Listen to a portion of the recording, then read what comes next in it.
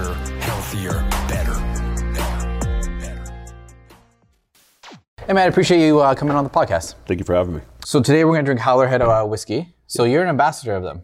Yes, and funny thing is that how it started is a friend of mine in New Orleans, a really good friend of mine, actually a fellow jiu-jitsu guy. So he basically sent me out this link and information, said, you should really jump on this. And, they're looking for ambassadors. And so he's an ambassador. Himself. There's quite a bit of them, right? I'm not just the only one. Yeah. There's quite a bit of them out there, but it was nice to be part of that. Yeah. And they gave me a box. They gave me a box with this shirt, a toque, and a nice bottle of Howler Head. And when you got that box, was that the first time you tried it? I wanted to so bad. Yeah. But I was like, Chris was like, I don't know. You want to try right now? Yeah. So I was like, maybe. That's too funny. No, but I had to have some. It was good. I'm not going to lie to you. It's probably one of the better whiskeys I've ever tasted. Do you like whiskey in general, though?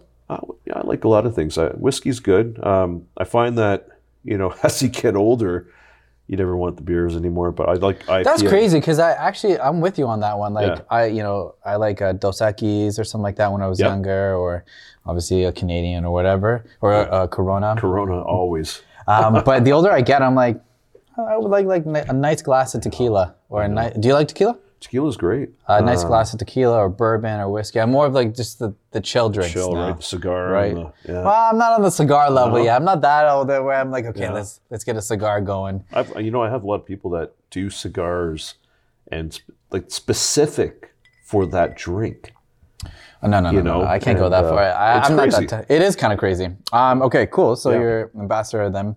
So it's funny. So I trained your girlfriend here at Studio 95, and she's like, because she knew I was doing a podcast, I think, previously. She's crazy. Yeah. She is crazy. Yeah. She is. You said that without blinking too. No, you know what? It's honestly, she's crazy, but I like that. Yeah. You need to have a little bit of calm and fire within you, right? You got to have that. That's true. If you don't have that, then your partner's going to fall asleep. Yeah, that's very true. That's very true. So I like to read. So I was reading the Mindset of a Fighter, and we were talking before that. You know that book? Yeah. And there was a chapter I read about Muay Thai, and it just got me. I took a picture of it because I think it said 10 weapons and stuff like that, and I was just super interested. And then she replied to me, and she's like, "Oh, do you do martial arts?" And I was like, "Do I?" Yeah, and I did Muay Thai. Yeah. Oh, cool. Yeah. So sorry.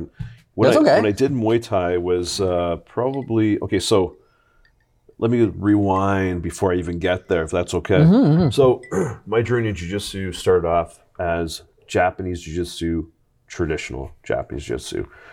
And traditional Japanese jiu-jitsu is an art, right? It's really an art. It's beautiful, it's very dangerous, but it's all pre-rehearsed. You're gonna, okay, throw me a right hook, or punch me this, punch me that way, or hit me, it's all rehearsed attacks. It has nothing to do with realism. Isn't jiu-jitsu Brazilian?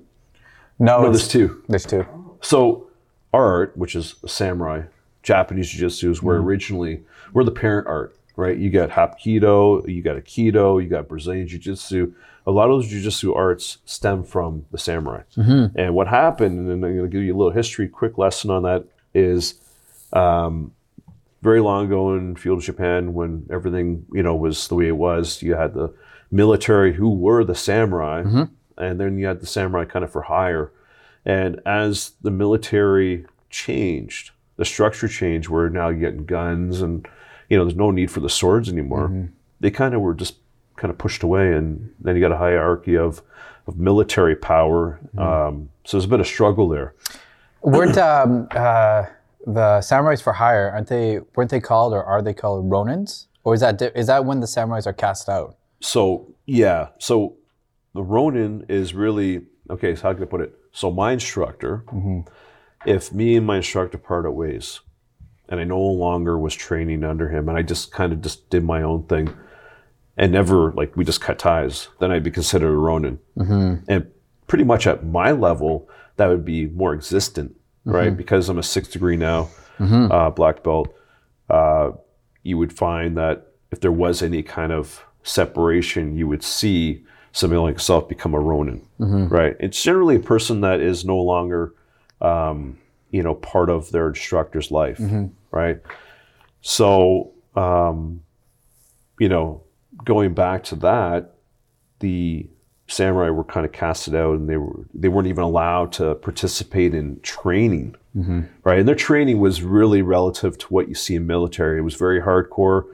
They're going to get hit. You have the armor on, and the sword aspect of things was one aspect of samurai. Then there was the actual combat skill, which is jiu-jitsu. It's a hand-to-hand combat. The art of, the changing, the blending, the flexibility. And I'm not talking about stretching. I'm talking about being able to get from one thing to another. So someone puts their hands on you, you try to defend it. They start choking, you have to reverse that. There's many different avenues that you can take, right? And so what happened is the samurai end up going back into a sense of, being pushed where they can't do this anymore. And so they had to go underground and start training.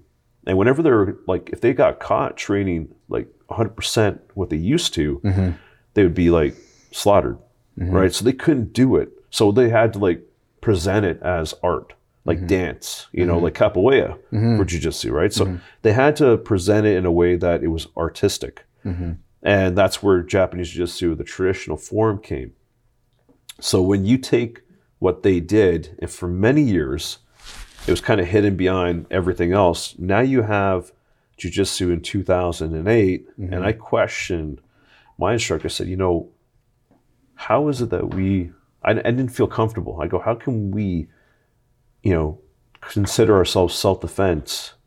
And I said, when you look at this, and I showed on an MMA video, I'm not sure if it was UFC or maybe a cage fight of some sort, and you see guys going at it. I said, I can't see how anything that we know defensively from a striking perspective, how we could defend ourselves. Yeah, we are self-defense. Yeah. We're military, right? It's supposed to be military, yeah. So we decided that it's about time that we can create it, not reinvent, but redesign how we deal things. And we created what we call today as Modern Japanese JiuJitsu, which on my, you've seen my, all my media has been official modern day samurai, because that's what we technically are. And when I say official modern day samurai, because official for me, but modern day samurai is everyone who trains, military, police, anybody who trains stand up and ground, but it has to be fighting. It's not like you're a sport where you're rapping and grappling and all that stuff. I would never go to the ground in a street fight. No way. Yeah, I know. I totally agree. Sorry, before it loses my mind, she messaged me to get you onto the you're saying the podcast, and so that's why I reached out to you. Yeah, I just wanted to make sure I finish my story there. I start going on. It's okay. It's okay. So that's interesting. I definitely agree with you on that. And even the philosophy of what samurais had, rather be a warrior in the garden than a gardener in war. And even the samurais back then, they were much a lot of philosophy. You know what I mean? They weren't just fighters. They enjoyed the beauty of gardening. They enjoyed the beauty of life, the beauty of the forest, beauty in everything. Even right? in war. Yeah. And I know even when you die, if you die in battle, clean death, your underwear has to be clean. Everything, they're not just fighters. Everything was nice, organized, clean. They really thought that process through, which is admirable. To them, being a samurai was peak, right? Yeah. And it was a way of life for them, right? But to go back to jiu-jitsu, so have you ever trained in Brazilian jiu-jitsu? I have. And I have. What do you like and what do you not like about each? So I did the Muay Thai, the Brazilian Jiu-Jitsu. Brazilian Jiu-Jitsu, for me, I wanted to learn to understand the ground philosophy of the ground. It is a sport, right? I wouldn't say that Brazilian Jiu-Jitsu is self-defense per se. You can do a lot of damage on the ground. You can defend yourself on the ground. if the fight went to the ground.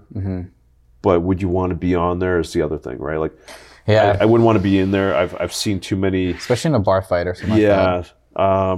Their self-defense is a little dated. You think so, eh?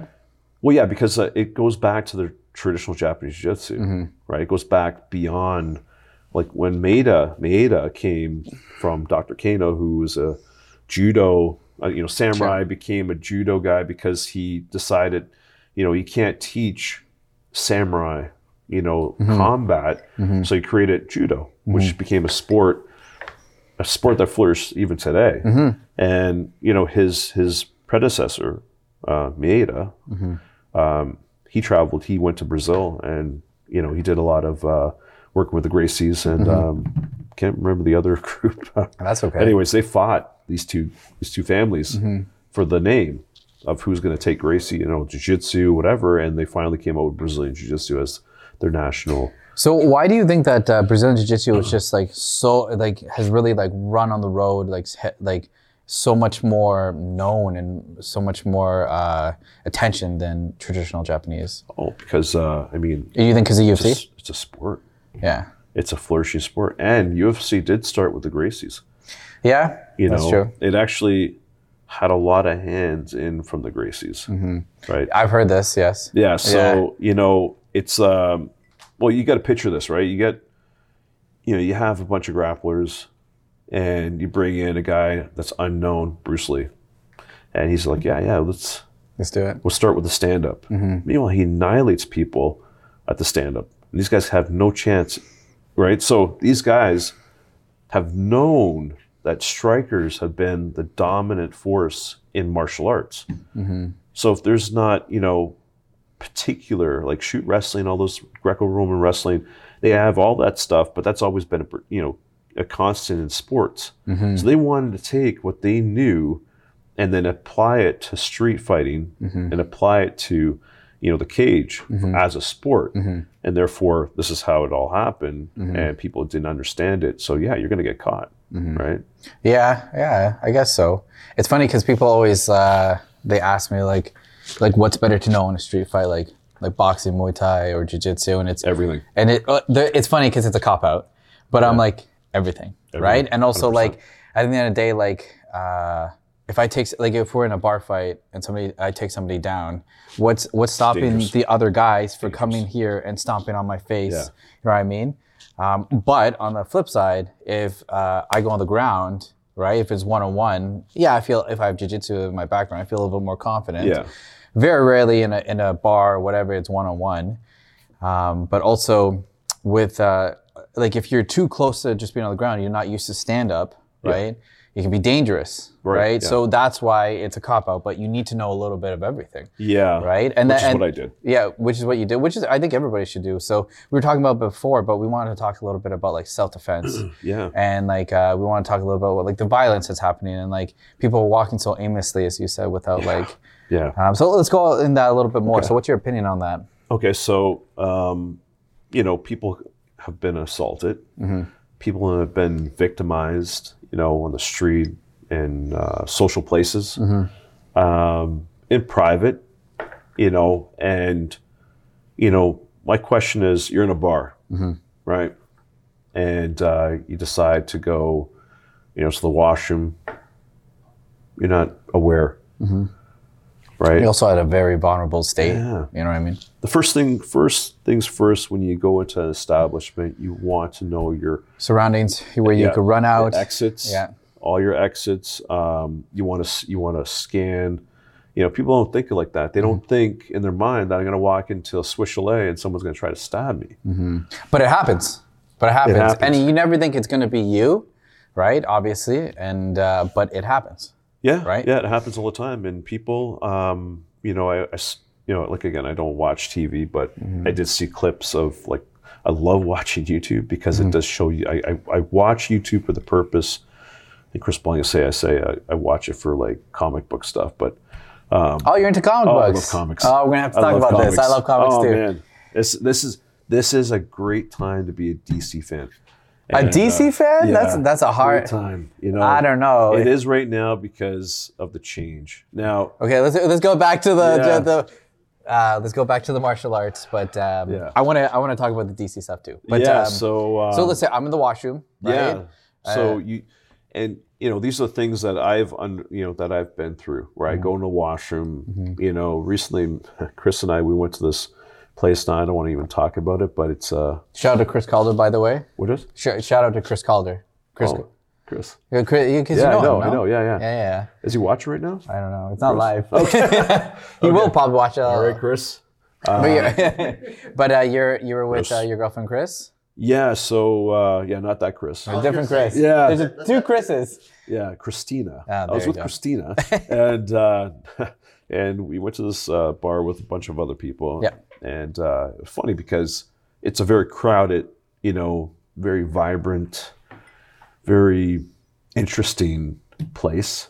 And you had to go downstairs to the washroom, and it was kind of crowded there in the hall area. The hall's kind of tight, so I figured, okay. First thing I think about is I scan the people that are there, right? I look where their hands are, hands in the pocket. Is there anything shiny on their belt, in their pockets? There's something showing that I may miss in case I go to the washroom and stand in the stall. You don't see anything. There's no mirrors in front of you. The mirrors are behind you. You can't see what's going on, which I think they should change that. So, That's true. you know what I mean? Where are they going to put the mirrors? What do you mean, They should put a mirror right in up front top. of, so you can see? No, not down there, because that would be I was weird, gonna right? Can you imagine that? You're looking down. You're like, hey! Just looking over it. That actually happened to me. No way. Yeah, we were taking a flight out to Bahamas, and I'm just standing there and look over, and the guy's like, Oh no. Yeah. These mirrors. Yeah, I'm loving these mirrors. I said, you want to take a picture? It'll last longer. So anyways, I go to this washroom, and I felt, okay, it's not a big deal. But then I started feeling a little uncomfortable. So instead of going to the regular, urinals, I went right to the stall, locked the door, and went to the washroom. End of story. I get out, and then I get the whole like, wow, this guy's hot. Christina, where are you? So I'm like, okay, I'm gonna wash my hands upstairs. Yeah. It's like I have nothing against anybody. Yeah, of course. Everyone's their thing, right? That's not me. And I figured, okay, you know what? I don't want to stand there, entertain anything, and then having to possibly now get into a situation. And that's the way people don't perceive things, or they don't, they're not educated in a sense of their own awareness. They're not educated in a sense of, the ability to think about what their gut's telling them. And that's why a lot of people get victimized. People say, oh, can you teach me self-defense? I want to learn how to hit. I go, why would you want to learn how to hit? Well, if I ever get in a situation. But why did you get in the situation to begin with? What are you doing there? What told you not to be there that you never listened to, but now you're there? Okay, yeah, I could teach you how to defend yourself. But the first line of self-defense is your awareness.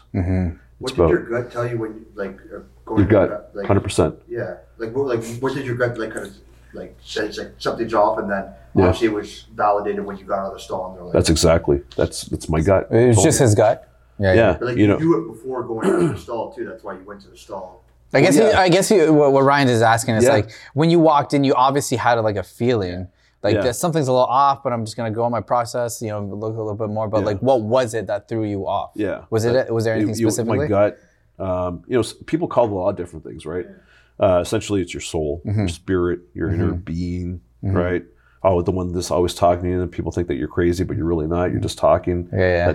When they talk about things like when you speak it comes true, or it's you never talk negatively about yourself because something's going to happen. Well, it's true. Like if you're talking on a psychological perspective, spiritual perspective, I'm not a big spiritual guy. I mean, I feel always that vibration of energy and all that stuff. I'm not like a monk of some sort, but I believe that we're all interconnected, right? So, and that's a good example. We're all interconnected. So there's always going to be that negativity. You're going to feel that vibration when you're walking in there in that washroom. Like I'm walking in, and I feel okay passing these guys, so I keep walking. But then I feel uneasy. I literally walked up the stall or to the urinal. I'm like thinking, no, I don't want to do that. I don't want to keep my back to somebody. I know there's a lot of people out there, so it's probably my best interest to go in the stall, lock it, if somebody wants me that bad, they're gonna have to kick that door down. Which gives you a little bit more time to. A little bit more time to finish up. Yeah, that's true. That's You know true. what I mean? Finish up. Okay, hold on, I'll be right out there. And to the thought process, you don't have a lot of time to react. They always say action is fast in reaction, right? Yeah. But you can lessen the amount of time that you have to act, into reaction time, right? So, like people they're not aware. They're aimless. They're on their phones. They're looking down. I've caught myself a couple of times, but that's just me thinking. I'm like, oh yeah, what am I doing? How many minutes was I looking at? Minutes? Was it seconds? I'm trying to analyze this now, and then I try to make it better. So Chris texts us so fast. Yeah. I get here too. I don't know though. Girls are pretty good. Like they're pretty solid with. Like, oh yeah. I gotta pace words, and then just make them like. I gotta make sure that these words are already in my phone. Oh wow. Yes, no, okay. Oh wow. Little sentences. Then I get, wow, you're pretty fast. I've been learning. Yeah, that's too funny. But no, it's like a lot of these things that people don't know. Now, yes, I've taken Muay Thai. It's an amazing, very highly destructive sport / originally was fighting. Like it was a fight. It was actually I forgot the name of the traditional style, but it was used for the military back then. A lot of these arts were military. Exactly. And then some of them became sports and some of them became arts. And a lot of these people that are, in situations, like they're the girl that was in the situation at the gym. She was by herself. I don't care who the person is. Why would you, as an individual, whether you're male or female, what are you doing? Open the door to somebody. Yeah. By yourself. Like, hey, you know what? I can handle myself. But why am I going to put myself in that situation? Yeah. No, that makes sense. You know what I mean? Like I can, there's many times. I remember driving to a bank. This is a good sense of awareness. I drove to a bank to deposit money, and it was dark. It was near my area in Thornhill. Very dark plaza, right? I'm thinking, it's a little unusual. Not that dark usually, right? And I drive up, feeling a little uneasy driving up there. And then, I was talking to Chris, and I said, Christina. I think we know the Chris's now. Yeah. So Christina is on the phone, and I said, hi, hon. And, I said, I feel a little uncomfortable right now. She goes, what are you doing? I said, well, I'm going to go deposit money, but I just don't feel like I want to do it here. For some reason, something's bothering me. And I thought, okay, you know what? Maybe I'm just feeling something and it's nothing, a little tired, just got to get this over and done with. But then I stopped. I looked over my shoulder, and out from a pillar comes this guy with a coat, hoodie, backpack. I'm thinking, yeah, sure, I can handle this. But do I really want to get into a fight with an altercation of a possibility where the guy has a weapon that I don't see? It's dark, can't see a weapon. And, it doesn't take much to die from a knife fight. Doesn't matter. I don't care. Let me rephrase this. There is no martial art in this world at all that will defend you from somebody that's already ready to kill you. I don't care what you do, what you know. If somebody wants to kill you, you're not going to pull a knife like this and say, give me your money. They're going to be already stabbing you hundreds of times before you even know it. That's it. That's the reality. Someone wants to shoot you. They're not going to go, okay, give me your wallet. They're just going to shoot you. Bang. That's it. And I don't mean to sound disrespectful for all those martial arts, but guess what? It's reality. I've seen numerous videos, police getting stabbed because they're trying firearms too late, or they're 30 feet away. Well, a guy who was 30 feet away will stab somebody by running at them. Before you can dislodge that gun, you got to pull it back, unbuckle it, you got to press the safety off, and aim it at the body. By that time, you've already been stabbed 5-6 times, and then it's just going to be after and just continue. So you don't have that time to react. So that's where it goes back to, why are you in this situation? What told you to be there, or what told you not to be there? I often say to a lot of women's self-defense, I said, you know, listening to your gut is very important, whether it's your spirit or whatever you want to call it, your inner vibration. If it's really giving you an eerie feeling, then perhaps you should go the direction that doesn't make you feel eerie, right? You know, I can take, you know, a minute to get in the car right now, but there's something going on there. It's dark, you know, but there's light going on the other side. There's a 50-50 chance, and people don't understand that. There's a 50% chance that you're going to meet somebody that's not going to be a nice person, conversation. You know, it's going to be a very dangerous, possibly deadly situation. Take the 2 minutes to walk around the other way, where there's light, there's people. Going back to transit, you know, people like this, they're on their phone. People are not looking around, like they're not observant. They're not minding their surroundings. Yeah, they're so off to like somewhere else and busy in their phones, busy listening to music. They have both their headphones on. They don't have one out to listen for distractions that possibly coming from somewhere else. And these are the things that cause these situations to happen. You know, so yes, I could teach you how to fight. I could teach you how to defend yourself against a knife that's at your throat, a gun that's at your chest or your head. Behind you here, or a knife coming around like this. I could teach you these things. But why are you there? What made you think that it was okay to put yourself in this situation? What made you actually not think about what you're doing? What made you allow yourself to go past that boundary of your body telling you don't do it? Then it happens. Well, so I do agree with you with that, but do you get a lot of backlash with that conversation, with telling that to people, like girls specifically?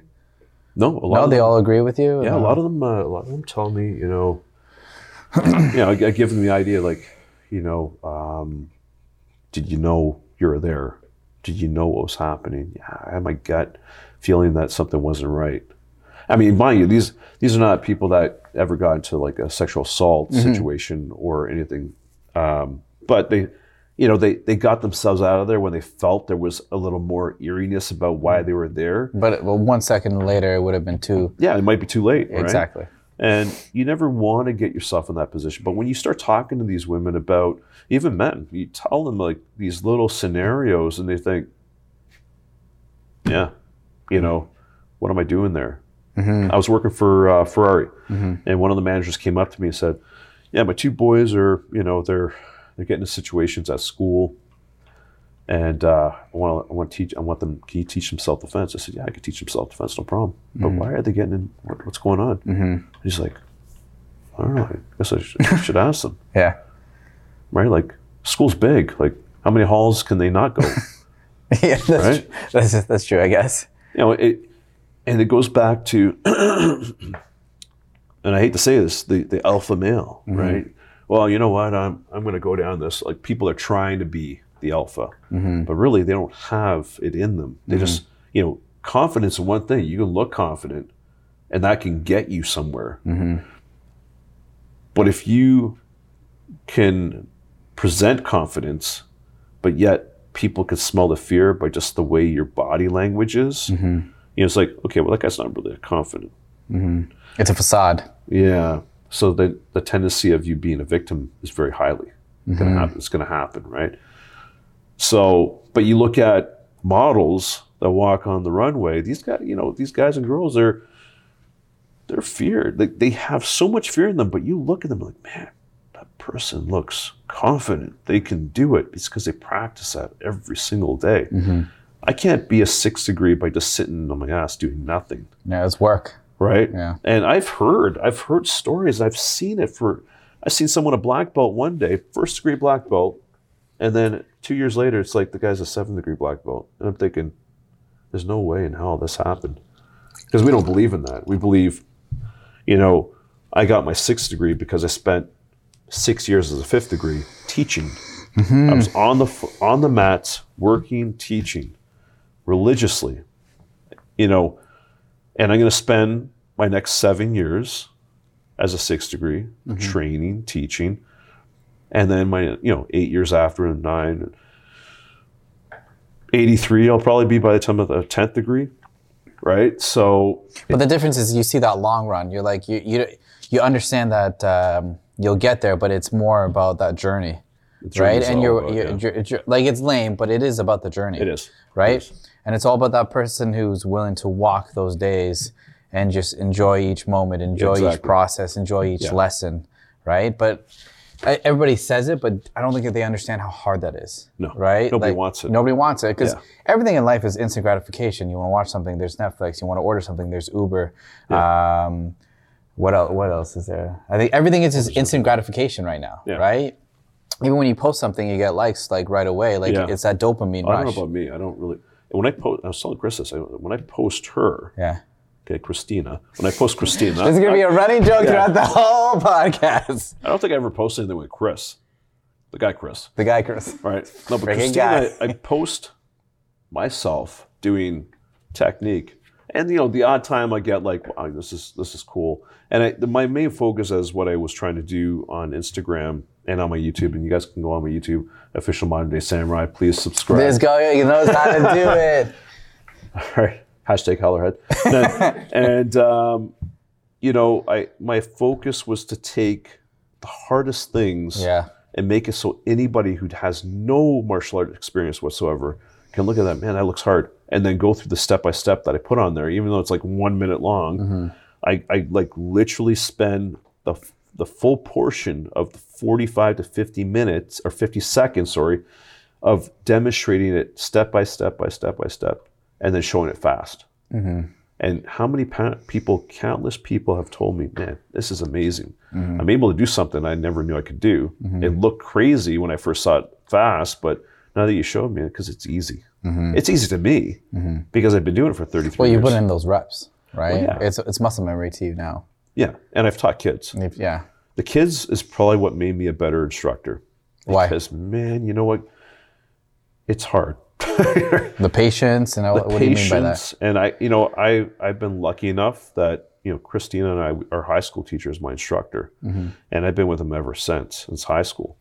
And, I started with him back in like early 90s. And to this day, we're still good friends. And you know what?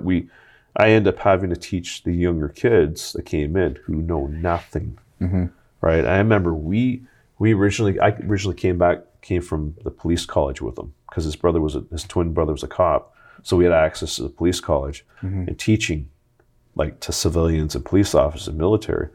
And what happened is my first day with these kids like, I go, oh, come on, you got to go. Give me 50 right now. Or I'm thinking like military, right? Yeah. Kids looking up at me like ready to cry. I pick up the kid. I go, who's this? Who's this? Who's this belong to? And then we spoke about it, and I'm thinking, man, I have a lot to learn. So then right away I said to my instructor, I said, I want to be your apprentice. I want to learn, do what you do, teach like you teach, and then make it my own. And then that happened. And then I started doing a lot of kids, classes, and I'm teaching kids. I'm learning how the difficulties are. Like, not everybody's like this. Everybody's kind of like this. You got the guys in the middle that, will pick up on everything. You got the advanced kids, and you get kids that they can't grasp it. And those are the great ones. The kids that can't grasp the knowledge is what makes you a better instructor. It's not the ones that can just do it, because anyone can do it. But the kids are having a struggle learning it. You're like, man, how do I do this patiently without choking them? That's so true, though. But then you start learning about, and I had a little bit of, I did college for I didn't finish it, but I did college for child and youth. So I started learning about, learning disabilities, OCDs, and all that stuff. Oh my God, Ryan's loving that. You haven't sipped any. I feel bad. Have a couple of glasses. There you go, Ryan. So good. Howler Head, by the way. Hashtag Howler Head whiskey. There you go, guys. Thank you, Dana. You want any? Yeah. So these children that I'm working with, I think they're ready to go. The parents are kind of nervous. Why do you think they're nervous?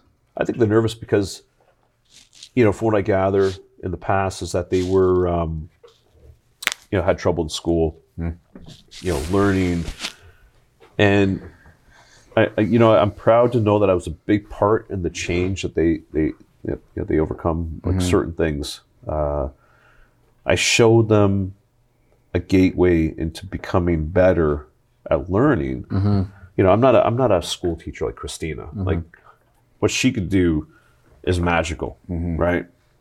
And she should be highly recognized for that. I'm going to say, not because I'm her man, it's because she is amazing at what she does. But you teaching to kids also, you appreciate that. You understand the trouble and the difficulties and the patience that she needs to have. Absolutely. Right? So you understand. A lot of teachers get a bad rep now. Oh, they do. Nowadays, right? Everybody tells me, oh, they make this, oh, they do this. I have no idea. And maybe I'm a little biased because I know a teacher. Yeah. But I'm like, you don't really understand how, like, what they do, right? You're a teacher, Steve? Well, teachers are the... I tell you right now. They're the best. That's too funny. I can't even say anything bad about them. But it's true, though. Like, it's interesting how, like, they're always the ones who, like... It's funny because there's no other... I mean, we're going to go on a little bit of a tangent right now, but there's no other... I don't know another job where somebody else tells them how shit they are at their job. Like, imagine I went to your job and like, hey, by the way, you're shit at your job. I could do better. Well, you do better. And then they're like, no. It's your thing. It's your thing. It's like, well, what do you want us to do? Yeah. I get that. You know what? And I completely understand that. When I'm polishing vehicles, I was polishing vehicles for a company, reputable company, great company. One of my managers, and I don't care if he watches, he plainly said, you got to do it like this. And I'm like, but that doesn't work in this field. And I'm the only one that does it here. But if in case you want, here's the polisher, and you go right ahead. Wet sand, you can do that, remove scratches. People want to break somebody down, because there's something inner within themselves, right? There's a jealousy, there's a hate. Because, for example, a teacher, right, is not a glorified babysitter. It's a person who actually has to take many children of all types of languages. And levels of learning. Oh, yeah, the learning aspect is so vast.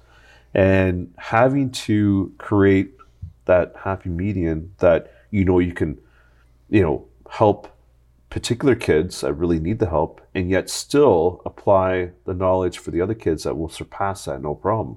So it's not like okay, this is too easy.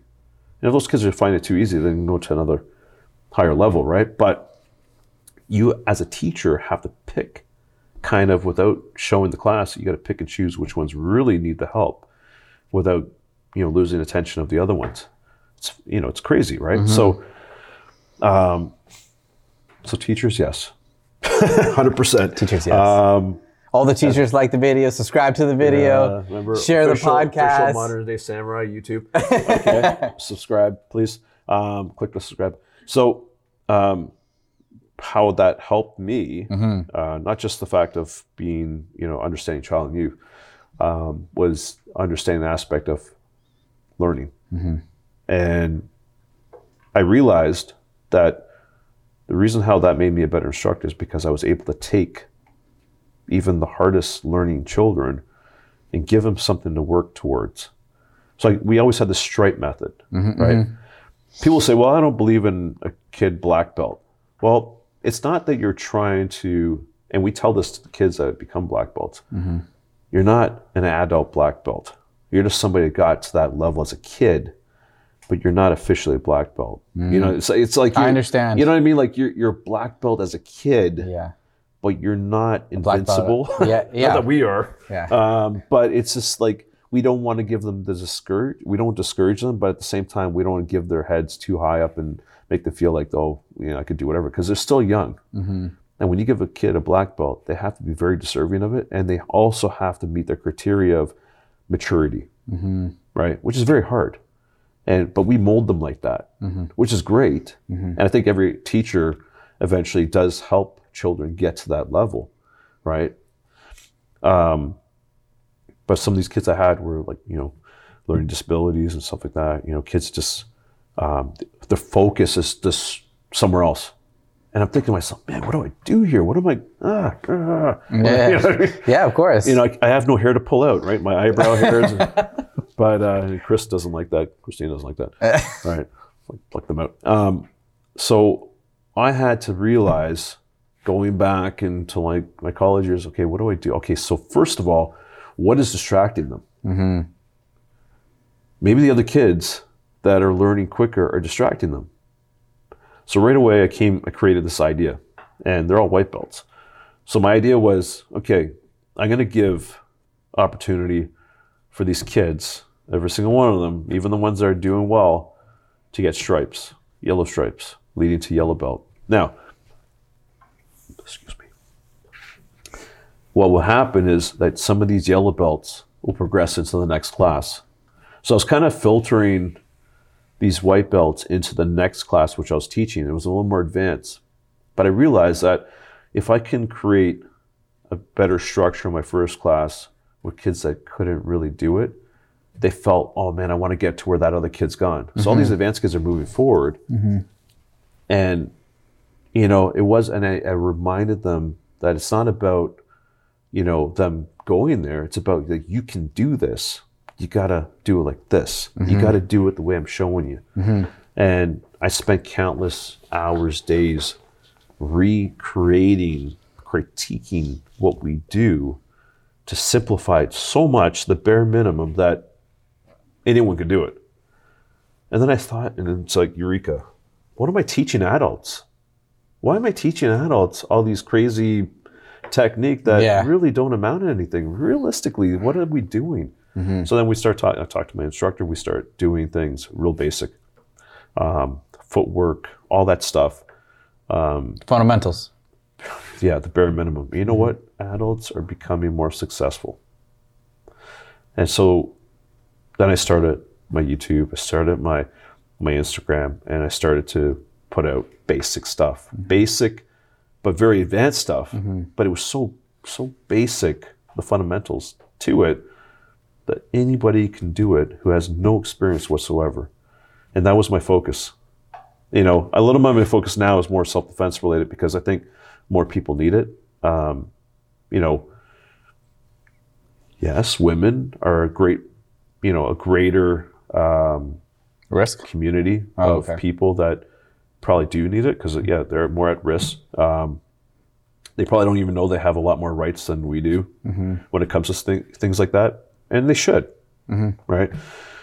Not that they're strong enough, or they're not strong enough. Not that they're not, they can't handle themselves. I've been through Muay Thai, and I remember working with this girl, and putting the pads on. I'm ready. Give me a nice kick. Boom. I'm like, ooh, that's pretty good. All right. I'm thinking, okay, let's do it again. And she just went snap, snap like this. And I swear she almost broke my forearm. That's how hard she was kicking. And I turned to the instructor. I said, man, this girl's, she's solid kicks. Like, who is this person? Yeah. Shevchenko? Who is this? No, he goes, well, she's a national champ. I'm like, all right, well, she kicked my ass. That's funny. But it just tells you that it doesn't matter. It really doesn't matter sex you are.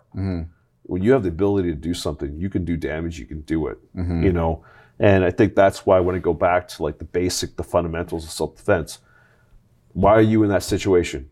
Okay. So you got in that situation. What are you going to do now to defend yourself? That girl that defended herself, she did a hell of a job. Why did she get in there? She shouldn't have. She shouldn't have put herself in a position where she allowed somebody, just with her in the room. It's not like there was multiple people. It wasn't like there was multiple men and women there. She allowed another male to come in there. Now it's a male and female situation. Shouldn't have did that. But she did. And she was lucky enough that she understood that if she needed to fight, the fight's on, and she's going to do it. She's going to give it 100%. And she's not going to be a victim. That switch? It's like, okay, we got to go. And that's where most men and women, don't be a victim. You don't want to be a victim to a situation. When the fight's on, fight for your life, right? And And that's where it brings me back to like, you know, Brazilian Jiu-Jitsu is a very good sport. It's a very good way of discipline, understanding failure, understanding how to jump back into it and give it all you got. I loved BJJ. I loved when I was doing it. I did, for my purpose, was to understand the ground. Because I'm a stand-up guy, right? I'm a stand-up guy, right? The son of a bitch, eh? Yeah, there we go. Official modern day samurai. No, okay. So, I love stand-up. I love punching. I'm the same. Oh man, nothing feels better. It's funny. I know. Yeah. But it's funny because stand-up to me is just like, it's just called to me more, especially as a kid. Like, yeah. I appreciate jiu-jitsu. I appreciate wrestling. I appreciate the intricacies of it and how difficult it is. But there's something about the movement and the flow of stand-up that just feels different. Yeah. And then when you become more well-rounded, you know, I master takedowns. You know, I'm a good stand-up guy. I think I could do really well on the ground. I'm not going to wrap somebody up like some of these contenders. Like these guys, if I'm going against a Brazilian Jiu-Jitsu guy, there's no way in hell I want to be on the ground. Yeah, you understand that though. There's no ego there. I don't want to be a pretzel, right? No. So this is good, by the way. You know, if I'm going to go against a guy who's a stand-up guy and he's a veteran at it, has more years experience than I do, well, I'm not going to stand up there against him. I'm going to take this guy down. I'll finish him on the ground. But the funny thing is that nobody realizes is the evolution that MMA has brought to the table. People who are veteran grapplers are becoming decent as strikers. Veteran strikers have become decent ground guys. So it's like, but then they're forgetting the takedowns. You know, I went to, let me jump in here, but I went and did a seminar, and this is when I got my 6th degree in November. This is the first time I ever went to Ottawa, and it was beautiful out. It must have been like 25 degrees. So me and Christina were like t-shirts now, right? In November, when it's usually like Arctic weather there. Yeah. Literally. And so I'm on the mat working with these guys. One guy's a Brazilian Jiu-Jitsu guy, purple belt. It's pretty high. And, you know, he came to me and said, this was great because I know how to strike. I'm very good on the ground, but I have no takedown skill. So I'm thinking to myself, man, how do you not have a takedown skill? Yeah. You know, you got to have that. You can't just, you know, try to take somebody down without being skillful, right? Everything takes a skill. You know, you can't just deploy striking and think that you're going to do it and it's going to end quickly. You got to make sure you can end quickly by being more technical. You know, like, and you were saying earlier, like people just want to do something and just for the sake of doing it, but then they don't want to do the work. Yeah, right? Everybody says I'm willing to work, but I'm like, are you willing to work? You know, like there's a girl that I'm teaching her boxing. It's not Christina, is it? No. No, I'm teaching her I'm teaching her boxing, and we're coming up on like a year. Yeah, and it's just fundamentals, and it's just one step at a time, one punch at a time, one round at a time. Like it's just like step by step. Yeah. And it's just interesting because some people, they want to do it like, yeah, I went to 9 rounds, I went here, and I'm like, oh yeah.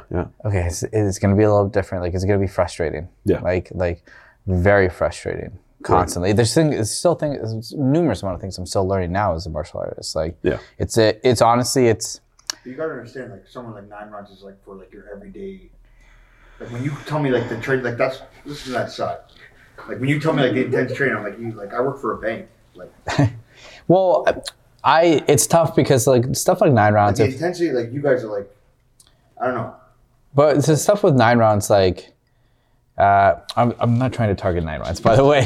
Whiskey, like, but the thing is, like, I don't like when those places market self-defense and they're like doing 15 burpees and then kick the bag, 15 burpees. You know, right? I don't like that because someone could go 9 rounds for a couple of weeks and think they're on the same level as How do you feel about that? Oh, you're like, let me get started. No, you know what? I have nothing against any of these places. I think they're doing a heck of a job, trying to get people fit. And that, that's great. It's a marketable tool. But don't, a false sense of thing that they're on the same level. Yeah, don't try to, okay, so. Like if I went to 9 rounds for a couple of weeks and I'm going into it markets like saying like, oh, I went to 9 rounds, I can fight. Yeah, that's the problem. That's what I was going to say. So like the intensity you guys train like is nuts. It's like you're going to go to a boxing ring at this point, right? And then you think, man, I could do this. I could hold my own. And you're going to go in the ring and say, hey, I want to fight one of your boxers here, and you get nailed. And then you're like, ugh. Yeah. So you know what?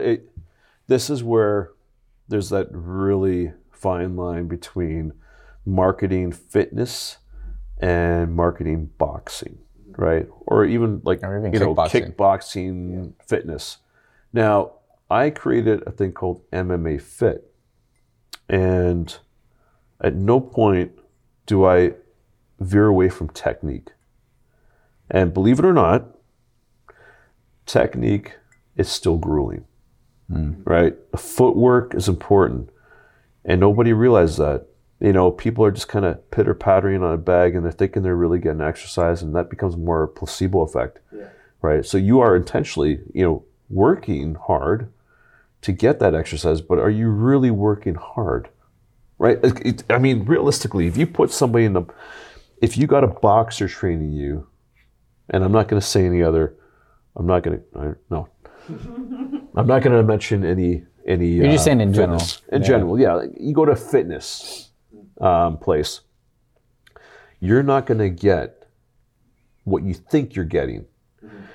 You may get a good workout, but you're not going to get the skill, right? Yeah. Someone's going to say, oh man, I'm going to go to, Boxing Fit, and I'm going to go there and I'm going to get, boxing lessons. Well, no, you're not. You're just going to get you're just going to get movement, but it's not even real movement. It's just to get your body going. People just realize that fitness is about your body moving.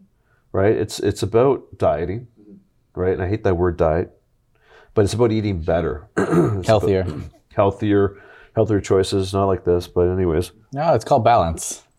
There you go. That's what I thought about too. I like what you said because I remember I used to work out with him a bit, and I punched the thing. I'm like, oh, I can beat the shit out of anybody. And then when I actually started boxing with him, he was pulling all of his punches. I could see, you could have taught me there. I'm not a bully. But I was trying my heart out. Okay, well. But I went into it with this false sense of confidence, thinking that is my issue with that kind of stuff. It's just I've trained some people who've I went to 9 rounds. I went to these places and I trained, and then I'm like, okay, let's put the pads on, and their stance is not off. They're not, their hands are not coming back to their chin. Their left is down here. They're always down here. They're dropping their left, dropping their right. Oh, we're big. Yeah. Huge haymaker. You know what I mean? I'm like, relax. Yeah. Relax. Yeah. We're just flowing right now. Let's warm up the shoulders. Okay. Keep it high. Yeah. That's what frustrates me, because I have heard of people who go into situations and it ends up in a really bad situation for them because of that. And if you ever forget anything in training, the one thing you need to remember is keep the hands up. And we that's like one of the biggest things. I think, to get into the idea of the fitness stuff. I had one of my coworkers, he said, can you teach my daughter? She's like 4 years old. I'm like, okay, I'll, didn't have a class I have to pee really bad. I've been drinking a lot of water. Keep on going with the story. Yeah, so anyways. I'm going to go to the washroom. I just want to take a real quick sec to say thank you to our sponsors. So our sponsors are Neurodose. It's at neurodose.com. What they sell is 1P LSD. It comes in a liquid form. And what I usually use it for is a little bit of energy to get in a creative state. Lasts about 10 to 12 hours. So just to let you guys know, I would suggest to take it first thing in the morning. Then they have their psilocybin pills. The way I describe that is a little bit of a sprint of creativity. So I use it whenever I'm programming for my clients, if I'm actually teaching a class or training some people. I also use it when I'm reading a book if I'm trying to get in a deep flow state. So neurodose.ca, get off of 15, get you 15% off. I think you'll like it. Back to the podcast. Hey guys, hope you're enjoying the podcast. I just want to shout out to another one of our sponsors, Herc's Nutrition. They're located in East Gwillimbury. So they're a nutrition store that has a lot of protein, BCAAs, vitamins, greens, and pre-workouts. What I like about them is that they're always trying to change the game and get new products in. So they're always trying to learn and get new things in. I think you guys would appreciate it. Again, it's at East Gwillimbury. When you go in, say get Alpha 15, get 15% off. Other than that, enjoy the rest of the podcast. We had to stop, guys, because I had to go pee. So off air, we were talking about martial arts, and we were talking about staff training and weapon, because you do some weapon training. Right? Yeah, like so we're just so you know that that's what we're jumping into right now. So yeah. Sorry, you do some weapon training. So our weapons are very geared towards grading, right? We don't do a whole lot of weapons. A lot of the weapons I went through have been, we have traditional, but then I wanted something that was more favorable to street. So I watched countless videos. I know it sounds bad, but people being attacked by knives, and I'm trying to figure that out. But that's real. You're looking at footage. You're being realistic. You're trying to understand, right? Yeah. I wouldn't consider it bad. That's all I'm trying to say. No, I mean, to understand the philosophy of a knife, you got to really look at it from a perspective of a real attack. You got to look at it. Its realistic approach. And another jiu-jitsu or another art fighting skill that derived from jiu-jitsu is like Krav Maga. I took Krav Maga, actually. Yeah, it's a jiu-jitsu art. One of the first martial arts I learned was Israeli combat. Yeah.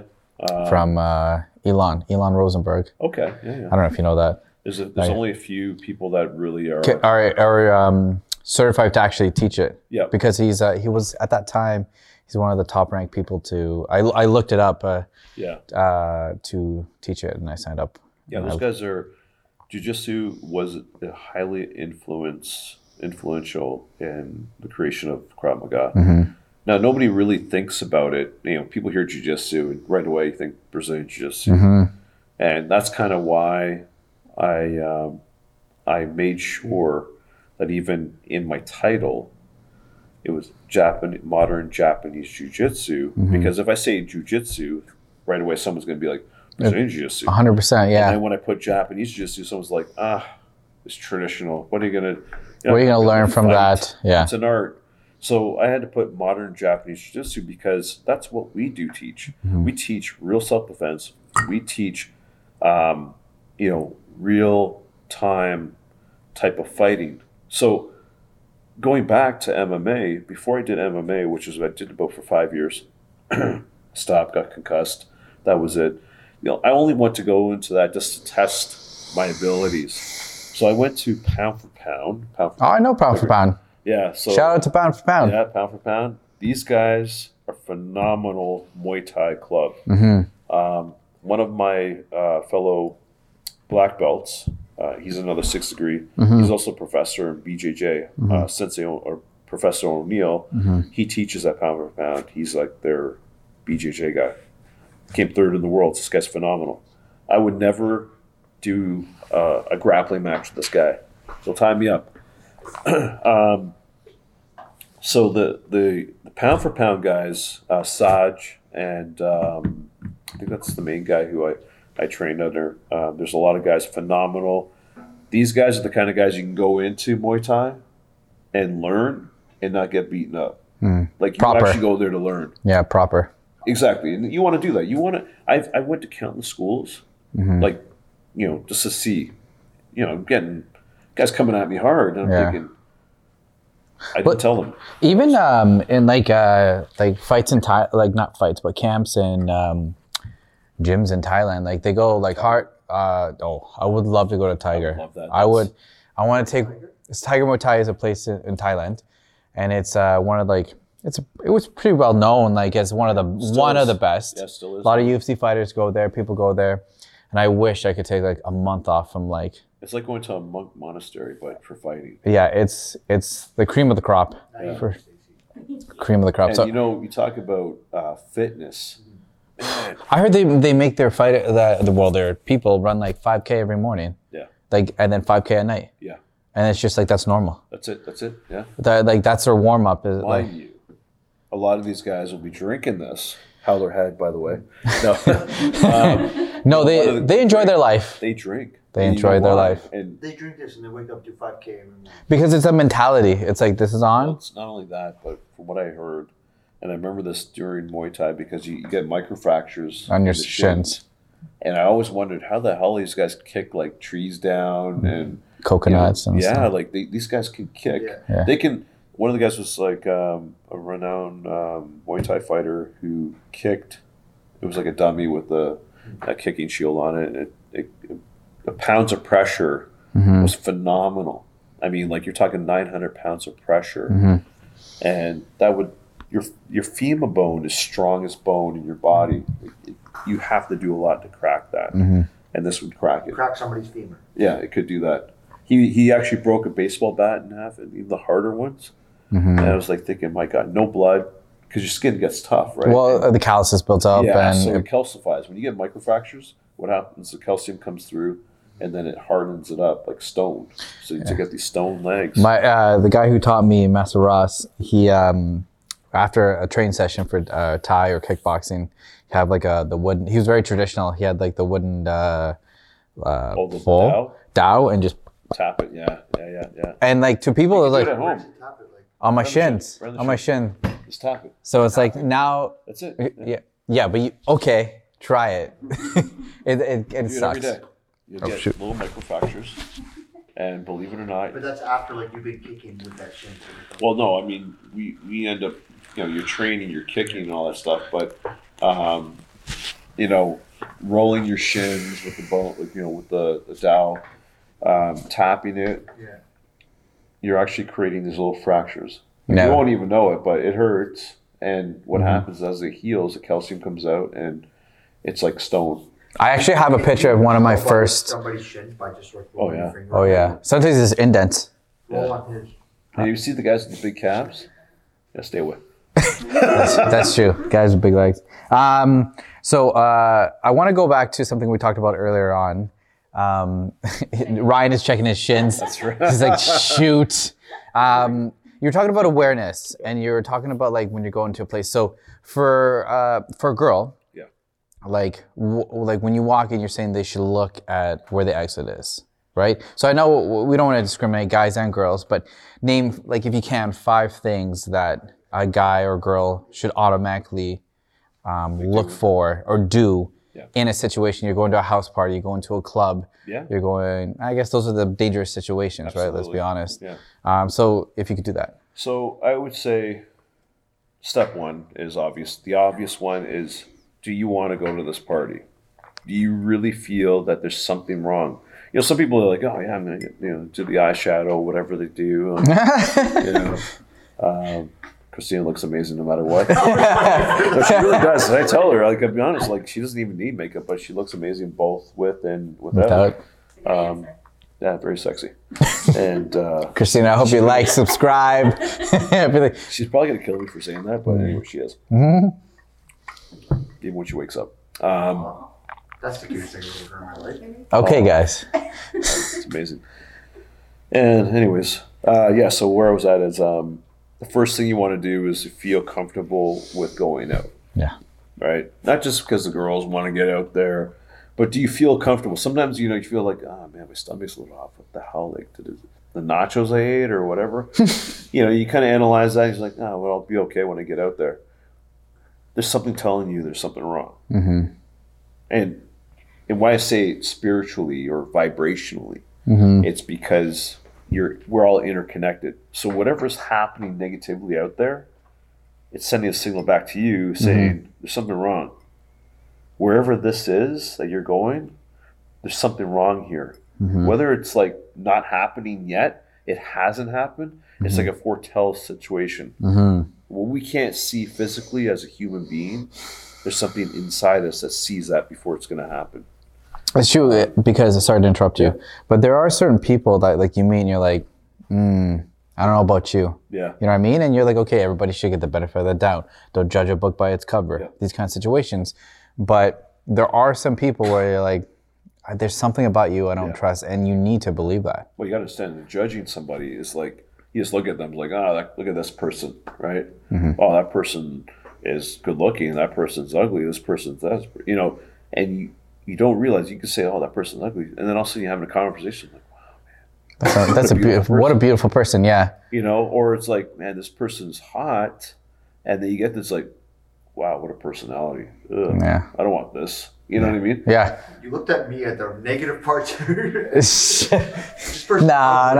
So, right away, when I first walked in, I felt, positive feelings about being here, and that's because I wanted to be here and drink, but I like it. But no, it's just, you look at, the first thing you do is once you decide that you want to go, your gut's okay, hopefully your gut's okay. Yeah. Your feelings are good. You're positive about it. You get to the club or whatever.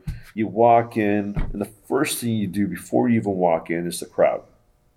You look, all right? You don't have to look somebody in the eye and like, oh, man, I'm going to pound this guy. You look, I should have did this. And it kind of looks strange. Yeah. Oh, I'm going to pound this guy. That's awful. Anyways. It's okay. It's a howler. That's awful. I should have said that. Look for something, you're gonna find it. Right? Yeah, if I'm with Christina, we're walking. Look for something. Like if you look for like a. So Ryan trying to say sometimes if you look for a problem, you look for a fight, you'll get for a fight. But that's not what you're trying to say. Absolutely, because dude. No, if you're looking for something, your gut can kind of tell you, but. Also, if you look for things, be aware. You'll find things that aren't there necessarily. Yeah, so your awareness kicks in, and most people, again, don't do this, right? When your awareness is kicking in, you start seeing things. You start seeing possible weapons. You start seeing people that look aggressive, and maybe they weren't. Maybe they're just a little angry. They're frustrated to get in. Has that ever happened to you, where it's just like... Wait. We'll answer that, but I want you to say the other things that people should watch out for. So you look around, everything's good, right? You're like, okay, well, I feel good. The first thing was kind of iffy. I feel better. Okay, so I walk in.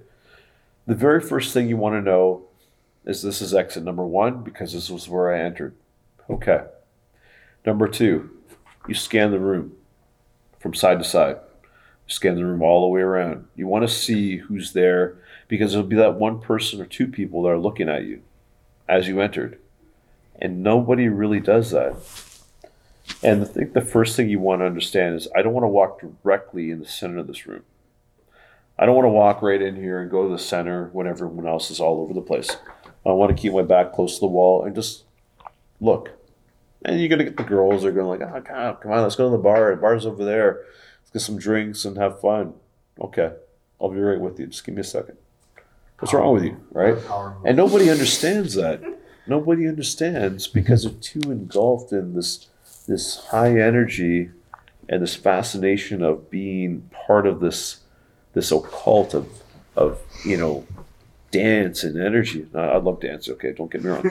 I love energy. I love it. Right? I love to have a good time. I love fun, but I also want to make sure that my fun is not going to be, the end of it. What do you mean by a cult of someone strives for Well, everything's kind of a cult, right? Like you got martial arts as a cult. You got, I don't mean like a fascination of killing somebody, but I mean like everything has its own cult.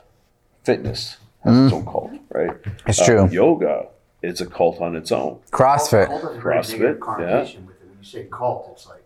Well, because there's that one cult or those cults that make you drink the Kool-Aid. Name one good cult. I don't know. Martial arts? AC/DC. Martial arts? Okay. No, I get it. I don't know. Okay. I don't know. Well, I mean, when you look at the perspective, we're not talking about Illuminati or any of those cults, but that's what most people satanic cults. And we, I think that's the interpretation that people. I think when people look at cults, they think about that satanic. They think about all these weird cults that, murderous things. But everything is kind of its own cult, right? Like the culture, cultivation of some sort. Cult takes away your freedom to think and independently on your own. And you know what? It's so true. That's what I distinguish as a cult. Religion still opens your mind to freedom of thinking. You can question your religion. Martial arts, you can question. It's not. surrounding you and convincing you that that's who you are. Yeah. Taking away your freedom of expression. A cult takes away that expression. Yeah. That's it. They think for you. Yeah. No, and So, you know, I think you're right. I think there's also cults that are not so group centered, where you have to be part of an organization, and I mean that as a sense of like you go into a dance club. It is a cult. It's a culture. You know, it's like a way of being in the moment of dancing and energy and stuff. I love that. You know, am I a great dancer? No, it's Christina. You know what? Christina could dance circles around me. She's phenomenal. She should have been a dancer. She should have been an entertainer. Yeah. Honestly, she could. You ever heard her sing? Oh, she's gonna kill me now. Sing. I'm gonna ask her every time I train her now. Amazing. Yeah. She's gonna fucking choke the shit out of me, but that's okay. I don't mind. I like when she's aggressive like that. Anyway, that's another. That's another story. That's another story. But yeah, so you enter the club, you analyze everything, you see who's there, who's looking at you, who's not, and you keep an eye on those who are looking at you, because those are the people that are going to creep up on you when you least expect. Those are the people that are going to get to the next step, which I'm going to get hit on right now. Is everything is good. You notice there's people looking. Keep your eyes open on them. Now you get to the bar with everybody else, because everyone's like, the girls are like, come on, let's drink, let's have some shots, okay? And you want to make sure that have fun drinking, enjoy the time, but don't get to the point where you lose focus and control of your own body, right? And this happened not too long ago, and it happens on a regular basis where I think this girl was drugged in a drink, and she had a drug in there, and it reacted a certain way. She got paralysis.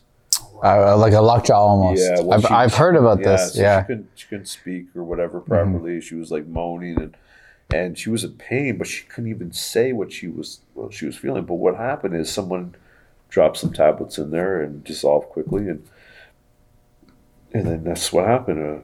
How many times has she been out, like where that hasn't happened? Like she's putting herself in an environment where that's subject to happen. And this is where that's the standard. Like and this is why women think, why can I not just have a good time? And you can. Mm-hmm. And you should be able to. You should. You should be able to. In a real, so in the fantasy world, everything else doesn't exist, but you and your drink and your fun and your family or whoever you're with, your friends. That's fantasy. But you could take fantasy and make it a reality. Mm-hmm. But the only difference between fantasy and reality is that you're now going to have to make awareness part of that. That's awareness. Mm-hmm. You got to make sure that your hand is over your drink at all times. Mm-hmm. That if you leave your drink somewhere, don't go back to it. Mm-hmm. Just leave it. It's done. Okay? I don't care if you spent $200 on a drink. Leave it. And I remember telling Christine this once. We were at a club, and it said, the second you leave your drink, just leave it. Don't worry about it. It's whatever. And she's walking around like this. And you know what? Hey, and honestly, you can have a good time with your hand on your drink, because there's nobody that can put anything in it. There's nobody. And when people see that, right away, it like a cult. They say, oh, you know what? That person's aware of something that could happen. I'm not going to even go near that person. It's like when you see somebody, it's like walking, and there's somebody behind you. It's like, because you're an easy target. Yeah, and when you're walking by yourself and you look over your shoulder periodically to make sure there's nobody there, it's the victim who doesn't look over their shoulder with walking their dog or by themselves, and the person sees that, cross the street, and boom, that's it. End of the story. You've been now sexually assaulted, or assaulted for whatever, money or so. But that is the same situation in the club. You have to look like you are not a victim. And a victim will automatically not be like that. Like I work in an office, so... sorry, Ryan, speak a little louder so that the camera catches it. I work in an office, so the other day, I was going to say, where people don't put themselves in a situation, but they still get thrust into a situation. I got off the subway, I was walking, there's some girl, she's walking, some guy just started harassing her, blah, blah, blah, blah, blah, you're my girlfriend. So obviously, as a man, you gotta step up because I have my AirPods in, but they're never playing because you always gotta wear, especially with all that's what's going on. So hey, knock it off. And then he goes, oh, okay. And then instantly, I'm thinking what you said. I'm not like trained like you, like looking for a thing. I'm like, this guy is nice. So I'm trying to keep it the thing. So I'm like, I'm gonna walk you to your office.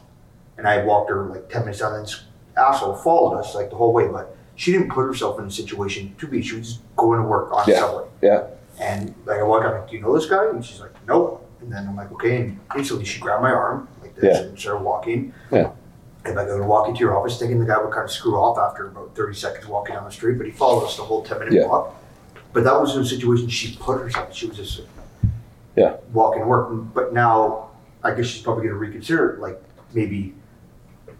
Well, she's lucky. It's a situation I have to walk with somebody to work. It sucks that that's a scenario, like somebody just like. And she's lucky that you were there, you know. But that's kind of like. And not every time that there would ever be a situation like that. Sometimes that becomes a wake-up call for some people that they got to be more attention, more, have that heightened awareness to like see who's looking, or maybe take a different route, because we always take the same route every day. We take the same route. That's literally what went through. Like now she's gonna be like, I need to commute with somebody now on the subway to work. Either have someone walk me to her, or I'm going to take an Uber. So now she has to reassess her whole way just from one bad direction. Because I'm sure she's made that commute 1,000 times, nothing. But now that one thing is going to stay, because that one time something does happen. Yeah, no, it's a good example of a situation that you basically diffuse that situation, and not everyone does that. Not everyone, you see a situation on transit constantly. And I don't watch news, but I'll hear it like, hey guys, you know what happened with this person? I'm like, I'll look on my social media and some of the social media stuff is just horrible. But like recently I watched some of the social media and they show like problems happening and they put music to it. I'm like, oh my God, you gotta be kidding me. These poor souls are getting in situations. Some are lucky. I'm gonna say that. And I mean that, Absolutely. Some people are absolutely like, she's lucky because it could have went another way, and maybe she wouldn't get sexually assaulted. Maybe she would have been attacked. I don't think this guy would have actually think, but he would have harassed her whole way. Rick, she still would have been. Yeah. Now, there are times, there are times where people are in situations where they got to go from here to here. And no matter what, that's the only section they can get to their work because that's the only way. Yeah. And what I say with that situation, you're right. A buddy system. That's now she has to reassess her whole A buddy system's 100% great to have. Like you have to have somebody that obviously you can trust. Yeah. And I mean that in a sense because trust is a very touchy thing, right? Absolutely. Because the person you trust. I could have been like. Yeah, and that's joke's on you. I don't know. That's the thing, right? Sorry, that's a really bad joke. No, a lot of. But she grabbed my arm like that. A lot of attacks happen like that. I have a little sister. I'm just like, I was ready to punch this guy out. Yeah. I didn't know if he had a knife or anything, but I was you know what? Honestly, I would stab my uncle if he tried. Like, no, that's you got to think about that. You know what I mean? Like, my arm made me feel like it was my little. Like it was just like. I didn't care what this guy, like, I was like ready to kill him. Yeah, no, like, I mean, you got to really think about those things. He just kind of kept he just murmured his whole way there, but. Yeah. Like, these are things that I was walking in my office, people do. Die. Yeah. Do you have kids? Do you have kids? Yeah. Boys, girls? I got like thousands. No. I got boys and a girl. Boys and a girl. So do you think are you trying to install this in your daughter? She's already beaten up 2 guys. My girl. Yeah, the first time she broke this kid's nose in elementary school. So how does that make you feel though when you hear that? You're like, oh, I'm proud of you. Did you duck? Did you slip? As soon as I had a chance to talk to her about it, this was high school. She was trying to keep 2 of her friends from hitting each other. She got hit in tunnel vision, whatever. She got up and knocked the guy out, broke his nose. I get a call from the principal, and I said, well, why didn't you call my ex? And figure that out. And he goes, well, she kind of hit him with like this precise technical. Like, really? Really? And then she's like, yeah, it just.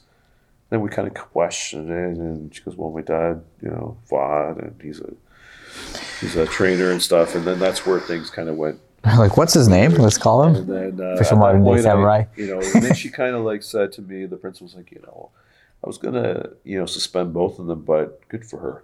Good for her. And I said, yeah, but I'll talk to her about getting, in between two people fighting. Don't do that. And then college, she knocked a guy out who was probably like, 5 times bigger than her, because she's a little firehead too. The guy basically took her computer and everything and put her, like, tossed it on the ground and says, I'm sitting here, and she says, what? And then bang, bang, bang, and she's a tiny thing.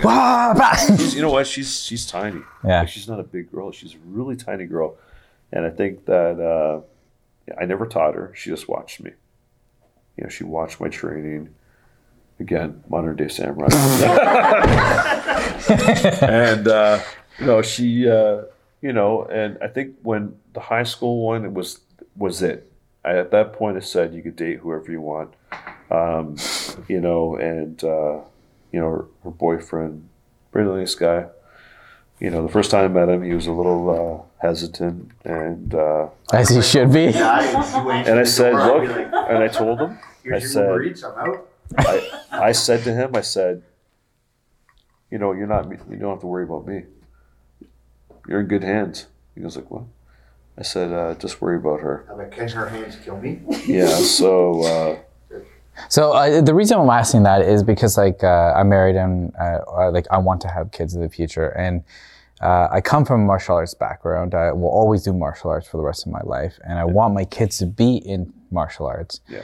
But I know how to teach it to somebody else. I know how to do it, but your kids, I feel like there's that thrifty road. Are you being too hard? Or you know what I mean? Because you care about them. So, I want your perspective, honestly. You gotta look at it as this: your ability to teach.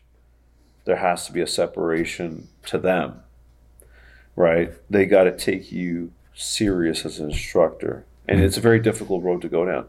You got to be able to say, look, we're training now. We're not playing games. I'm going to show you how to fight. You got to be the trainer, and they're going to look at you like, but you're dad. How we're going to train and take you serious. And the best way to do that is to take them into the gym, is to take them to a place where you're training, so they see you training. They want to look at you and say, man, wow, my dad's really kicks ass, and I want to train with him.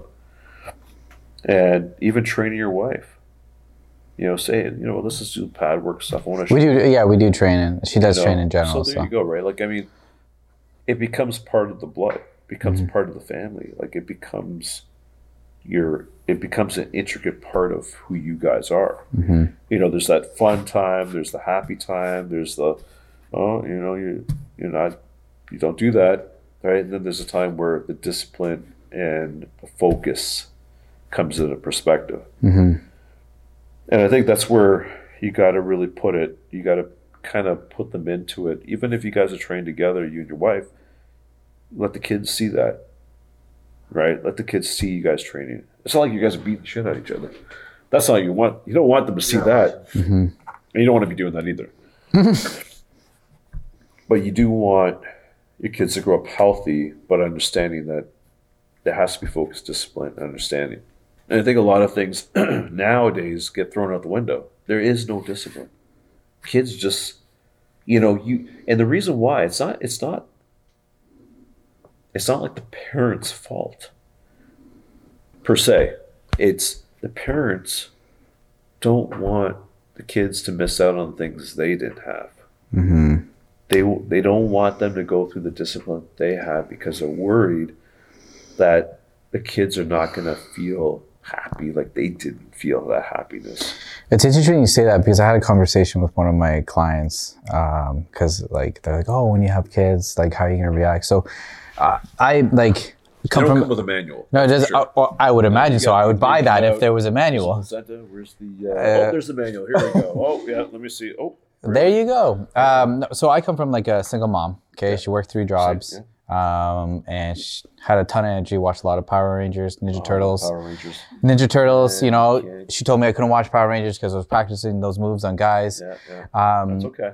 But what I'm trying to say is like everybody thinks I'm going to be so soft, and everybody thinks I'm going to be so wavery with my kids because like I want them to have more than 100%. I want them to have more than I had when I was a kid. But it's funny because I don't think like that.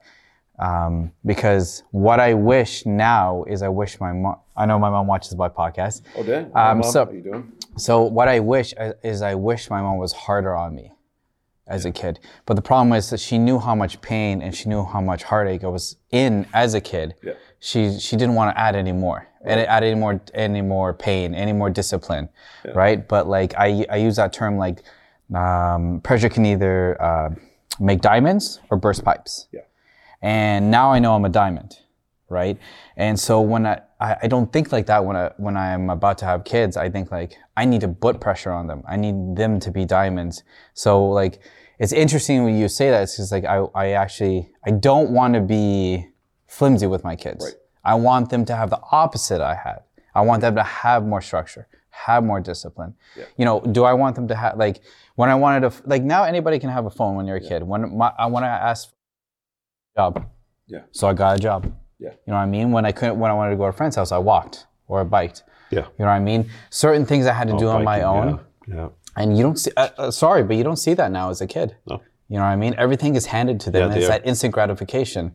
I didn't get that as a kid, and I see kids now who are so, I'm going to use this term, and it might be a little rude, but a little weak, you know, because they don't understand not getting what you want right away. They don't appreciate it. And they don't appreciate that, right? And so it's interesting that they said that because it's not what I want for my kids. I want them to work and work and work and work and possibly get it and work backwards and then work. Exactly what you had. I never said that though. I never said exactly. I just want them to have more. I want them to understand that struggle. And that's where martial arts comes into play. Like you don't have to teach martial arts to a kid. Mm-hmm. Really, I mean. You still gotta let them know they have a dad. You know, everyone is a martial artist in their own aspect. Thank you. Teachers, you know, workers, fathers, mothers. We all have that in us to say. And just like martial arts, you got to do it this way because this is the best way. But I want you to take what I show you and become better at it. Mm-hmm. I'm going to show you. And that's why I'm not going to be the father that's soft. I'm going to be a little hard, but it doesn't mean I can't be a little soft. Mm-hmm. Because you know the adage is like, as the male perspective, and I grew up with just my mom, and she's like both the father and the mother, right? And so I got fucked over each way. Either way, I got screwed. Right? You know, and great. I love my mom. She's amazing. Like, subscribe. And official Modern Japanese JiuJitsu. And then so the thing is that we have to remember is that it's a cycle. You know, a strong father will make a soft child. Do you want to do that? Mm-hmm. No. A soft child will take what that softness was and say, you know what, I don't want to do what my dad did. He made me soft. I'm gonna make my son tough, right? And then we'll make a tough child. Mm-hmm. So how do you eliminate that vicious cycle? Well, you take it and say, okay, well, I understand you're hurt, right? I understand you're hurt, but in order for you to move forward, is take that information, think about it, which nobody does anymore, and understand it in every capacity. Am I hurt because I did something wrong? Okay, I think I did. What was it? Okay. Am I hurt because somebody did something to me? Okay, what can I do to make it better? How can I be a stronger person? Why is hurt now the strength in me? No, it's not the strength. It's your weakness. Take your hurt, make it stronger. Take it not to go hurt somebody, but to say, I'm not going to let this happen again. I'm going to use my voice. What we do is like, oh no, don't worry about it. It's okay. No. What do you mean? What are you saying? No. You got to do this because it's important for you to understand that doing this is going to make it better for you, not for everybody else. Don't worry about everybody else. That they got to worry about themselves. But it doesn't mean you can't go and help somebody. It just means that be a strong person all the time. Even when it hurts you, be a strong person. That way that hurt is going to be stronger. Now, some people might argue, say, well, that person's hurt is going to hide within themselves, and so the pain's going to make them aggressive and go out and do something serious or silly, and it's going to hurt other people. No, you got to understand that you take the hurt, understand it to its full capacity, and say, well, okay, am I going to do this to somebody else? No, I'm not going to do it to somebody else. I'm going to make sure that never happens again to me. And nobody teaches that, right? You see all those killings, all those shootings that happen in these schools, and then you learn that these kids were bullied. You learn that these kids were on some type of narcotic. And not for anything, who do you blame on this? Pharmaceuticals? Do you blame the parents? Do you blame the people around? Right? So being a father has more to do with how you approach the way you discipline your child. Now, you could smack your kid up, but what is that really doing? It's making them more infuriated. It's making them more infuriated so that when they grow up with their child, that's where that whole adage of a soft child makes a harder child. Now it becomes more of a bullying issue. You can teach your kid without bullying your kid. Because bullies are one of the biggest things that are creating those mass shootings in schools. They're creating those victimizations where someone turns around and becomes a Jeffrey Dahmer. These are the things that cause psychological issues. And nobody sees that. Nobody really understands. I feel like also people don't really want to talk about that either. They don't. Yeah. Because nobody wants to talk about anything. Right? That's why we have podcasts. But nobody really wants to talk about anything because they're too afraid to bring up topics. They're too afraid to really know the truth. And that goes back to the idea of conspiracy theorists. Someone who denies a conspiracy theorist denies the fact of the real truth. And that's what it is. You deny it because it's like, no, that's not the truth. Then what is the truth? Well, I don't know. Then how do you know that that person's not telling the truth? How do you know that that conspiracy is really not the truth that you're listening to? Right? So we become, in society, we become so educated in a way that whatever someone else is saying, they're full of shit. No matter who it is. Even if it's the truth. I can tell you the sky is blue. You're like, no, it's red. What are you talking about? Because you're just a narcissistic person and you don't care what I think. So there's a vicious cycle in humanity. No matter how it works, it's always going to be like that. But how do we make a change? We can't make a change unless we fully focus on the ideas of change. And that goes down to parenting. It goes down to how we teach our kids, how a teacher teaches their class, how I teach my class, how I work with interacting, in the banking world, how I interact with my peers. Am I going to laugh at somebody because all of them laughed at that one person? Or am I going to say, well, that's not nice. What are you laughing about? Is it because I got to feel like I'm part of the group, part of the cult? Right? So, we gotta as human beings, as humanity, as a social setting, when I look at social media, it's a crock of shit. Right? This is good because we're talking on social media. But a lot of social media stuff is people dancing, people talking about their nails or their hair, or a lot of the strangest things I've seen in my life are happening on social media. And it's now a platform for these people who can't get on TV shows, who can't get on the sitcoms or the Jerry Springer. Remember that, Jerry Springer? That was, I remember Povich, Dr. Phil. You are not the child. You're not the father. That's right. Damn. Yeah. So, and I remember those things. But why can't life be like Three's Company? Why can't life be like a but it's a program. We're not part of a program. We are who we are. And we got to separate the ideas of programming. We got to understand that we're all feelings. We all have feelings. We all have vibrations. We're all part of the same, organism, but we have a DNA that's different, within each other. And I think that's why there's this separation. I didn't originally have this question planned for you, but I feel like you're going to give me an answer that is worthy of asking. And what do you consider as an alpha? Well, most people say that an alpha is somebody who's a dominating gender, dominating all genders, meaning that as a man, I should be able to dominate other men, and meaning that people look up to me as strength, that I can put somebody down if I wanted to, that I control the situation. I control the situation, even females, I control the situation. I think that is kind of the wrong way to look at it.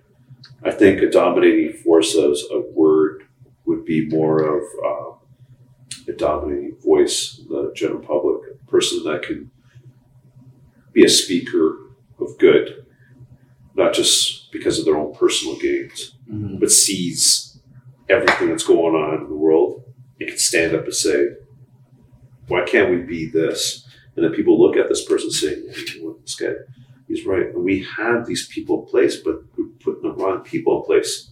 So as an alpha male, but I don't mean just as a male, alpha in general. Alpha in general, in general. Well, even if no matter who it is, girl, guy, whatever. I think somebody who's an alpha should be able to not control so much, but to generate an audience to understand that these are the problems. What are the solutions? Okay, just like at work, what are the problems? What are the solutions?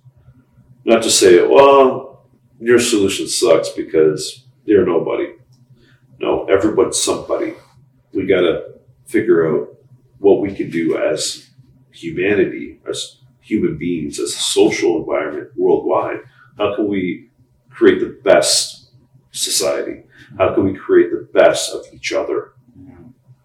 And that person I would consider to be a dominant or an alpha, not somebody who's too much in themselves. And I think that's what society has put it for, is that somebody who's an alpha is somebody who's too much into themselves, that we got to look up to that person to be a better person, which essentially is not. Well, I know I asked you, but I've had conversations with these people who I think are pretty alpha males. Well, I've talked to a male before, like with it, and a lot of answers I get is like an alpha is selfish. Yeah. And I understand where they're coming from, but I think what an alpha is, an alpha is many things, right? And I think my personal opinion, the road to alpha is long lasting forever and not knowing if you'll get there, but staying on the road. Yeah. And consistency. Yeah. And knowing that you may never get there, but you stay on that road in general. And that's a personal viewpoint. And I think that as an alpha, you need that. You need to have that as a personal level. As a social level, you can have that, but you also have to look at now, I have a responsibility. That's the way I see it. Like I was telling Ryan, I've come to understand that when you can do things that other people can't or won't, it's not a choice for you anymore. It's a responsibility. Exactly. And that's the way I feel about things now, and that's the way I see things now. Before, it was very much, I don't want to say I was fearful to lead, but I was afraid to lead in the sense of being the wrong leader. But now I see certain situations where it's like, this needs to happen. Right. You need to be there. And it's interesting. I find the older I get, the more responsibility I see. Mm-hmm. And the more responsibility I see towards people. Well, you become wiser. Hopefully. That's well, a no, plan. I mean, it's natural for us to do that. Some people will look at wise as, I don't want to get wise yet. I don't want to be a wise person, but you naturally become wise. You won't do the things you did because you understand the philosophy behind it, that the philosophy doesn't make sense as to doing these things anymore. Mm-hmm. You know, you could go binge drinking when you're young, but then you look back at it and like, no, I don't want to do that anymore because it's not healthy. Mm-hmm. Well, because why is it not healthy? But because you understand Mm-hmm. that there's nothing healthy about it. Mm-hmm. And we talk about balance. Well, we got to balance it. Well, I can do it, but to a certain extent. Mm-hmm. Well, you've just become more wise because you realize it's a realization that makes you more wise, Mm-hmm. right? What I could have done in my past as a martial artist doesn't mean I can do that anymore. It just means I can do it better. Mm-hmm. It means I can create a better avenue to do what I want. I was just learning, just like you're drinking. You learn about the drinking. You learn to be an alpha male.